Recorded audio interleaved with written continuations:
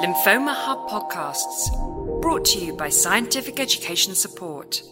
Hello and welcome to the Lymphoma Hub podcast. Today we'll be hearing from Alex Herrera from the City of Hope Comprehensive Cancer Center in Duarte, US.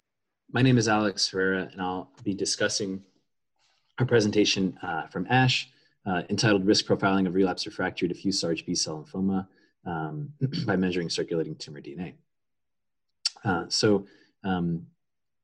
Circulating tumor DNA can be a really useful tool for identifying residual disease after the initiation of treatment.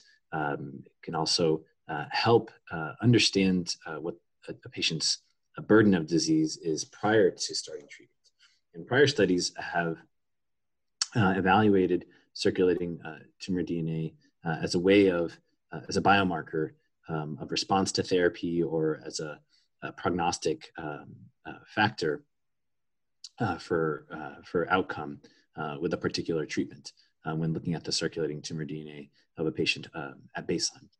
And so for this study, we evaluated patients who had relapse refractory diffuse large B-cell lymphoma who were treated on a clinical trial evaluating bendamustine with rituximab with or without polatuzumab vedotin. And we collected blood at baseline and at the end of 6 cycles of therapy. We performed a CAP-seq analysis. So this is liquid biopsy or mutation profiling of the plasma of these patients with relapse refractory diffuse large B-cell lymphoma. And then we evaluated the quantitative level of circulating tumor DNA present at baseline. We correlated that with traditional clinical risk factors like the patient's IPI score or stage, their LDH. And we did find that the quantitative level of circulating tumor DNA correlated with the patient's traditional clinical risk factors of disease burden. We found also that when we looked at the quantitative level of circulating tumor DNA at baseline in these patients, it was higher levels of circulating tumor DNA were associated with a poorer progression-free survival and overall survival after treatment.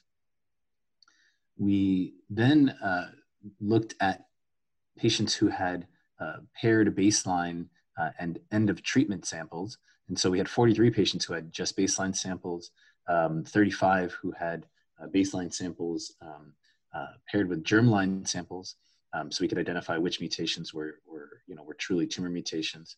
And then we had 25 patients who had paired baseline and end of treatment samples. And so when we looked at the baseline, the subpopulation of patients who had baseline and end of treatment samples, we did see that patients who had a complete response to therapy did have a greater decrease in circulating tumor DNA burden over time as compared to patients who did not enter a complete response.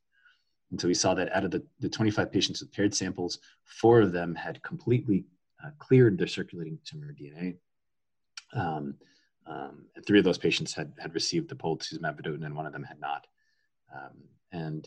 And so, we did find that we could use circulating tumor DNA as a dynamic biomarker over time in these patients with relapse refractory diffuse large B-cell lymphoma treated with bendamustine rituximab with or without polatuzumab vedotin.